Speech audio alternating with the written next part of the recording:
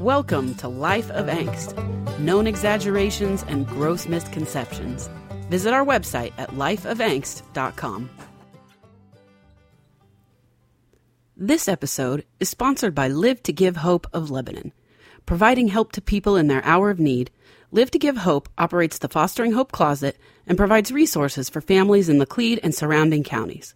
Visit their website at livetogivehope.org. That's live, the number 2, givehope.org. Welcome to the show. My name is Sarah, and today we're talking about the Culpepper-Shannon College. So after writing an article about Lebanon's magnetic well, I discovered that the Gasconade Hotel was named the Culpepper-Shannon College when it burned. So I decided to do some more research into this extremely short-lived Lebanon institution. So originally built as the Gasconade Hotel, a, quote, famous magnetic water and bathing resort, the expansive building that was to be the Culpepper-Shannon College opened in November of 1890. There were over 100 rooms, a pool, athletic facilities, and even a trolley line that would bring visitors from the rail station to the hotel. In 1894, the hotel closed. By 1897, the building had been turned into Hamilton White College. That eventually closed, and the building sat vacant. In April of 1899, Dr. T.W. Shannon and J.B. Culpepper agreed to purchase the building from the Lebanon Light and Water Company for $10,000. J.B. Culpepper had previously visited the Lebanon area in 1897, and he had held a revival meeting at the ME Church. The building, originally built at a cost of about $80,000 to $100,000, depending on the source. The $10,000 purchase price seemed like a steal. Local newspapers quipped, "There's nothing like saving souls and money at the same time." Intended to be both an academic and a religious institution, the college catalog advertised that religious life would be a distinctive feature of the school. The college opened in September of 1899, but it burned only a few weeks later. The news of the fire was published as far away as Hawaii. In early October of 1899, Culpepper and Shannon were leasing homes in the Lebanon area in order to house the students who'd been displaced by the fire. It seems that instruction was continuing, and plans were being made to rebuild the college. Several local leaders gathered in October to make an agreement to donate funds and to start plans for the new building. The scheme didn't raise enough money, though, and plans to rebuild the school were completely abandoned by December. The college was named for its founders, Reverend J.B. Culpepper and Reverend T.W. Shannon. Shannon was the son-in-law of Culpepper, having married Esther Altoma Culpepper in Kentucky in 1896. Reverend Culpepper was a well-known revivalist from Georgia. He spent many years preaching all across the South, including Kentucky, Florida, Louisiana, Tennessee, Arkansas, Missouri, and even Oklahoma.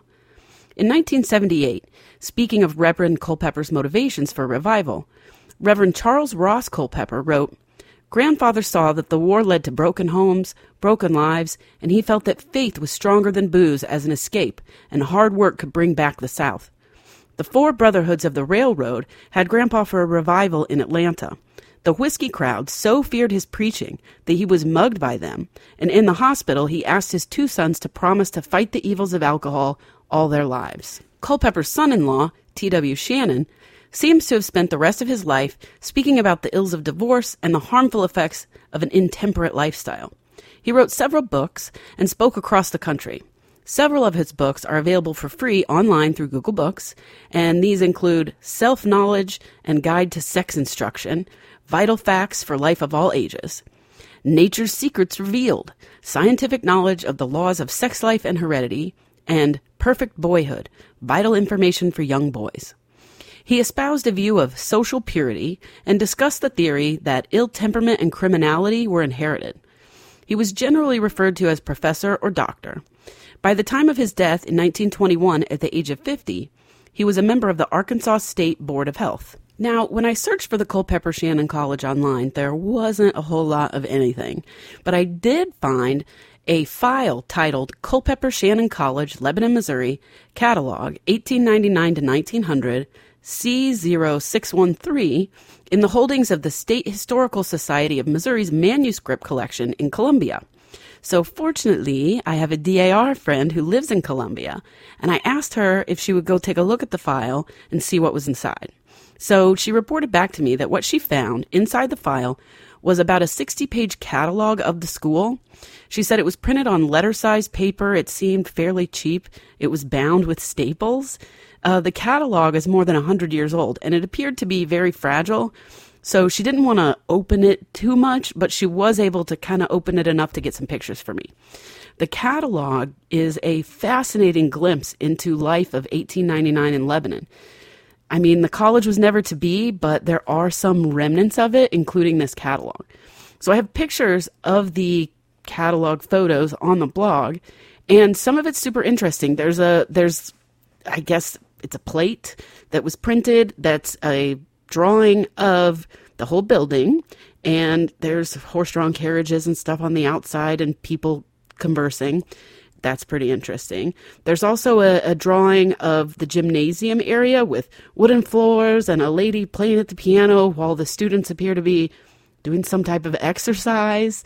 There are photos of 4 different homes in Lebanon and the magnetic well. So those are super neat. There's also some interesting information about the fire suppression system that clearly didn't do its job. That part of the catalog reads, Section 13, Fire Protection. The entire building being lighted by electricity and heated by steam generated in a powerhouse 200 feet distant reduces the danger of fire to a minimum. For further protection, the building is provided with convenient, easy fire ladders and rope fire escapes. Fire hydrants are located near each corner of the building. Coils of hose attached to the inside hydrants are hung on rollers in the halls ready for any emergency.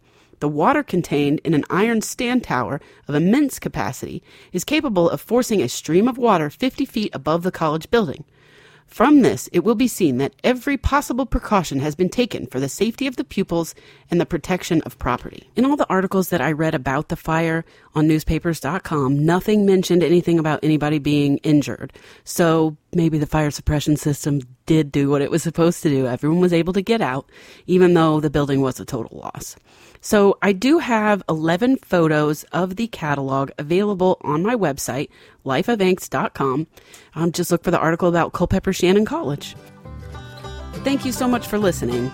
If you have questions, corrections, or content suggestions, fill out the contact form at lifeofangst.com.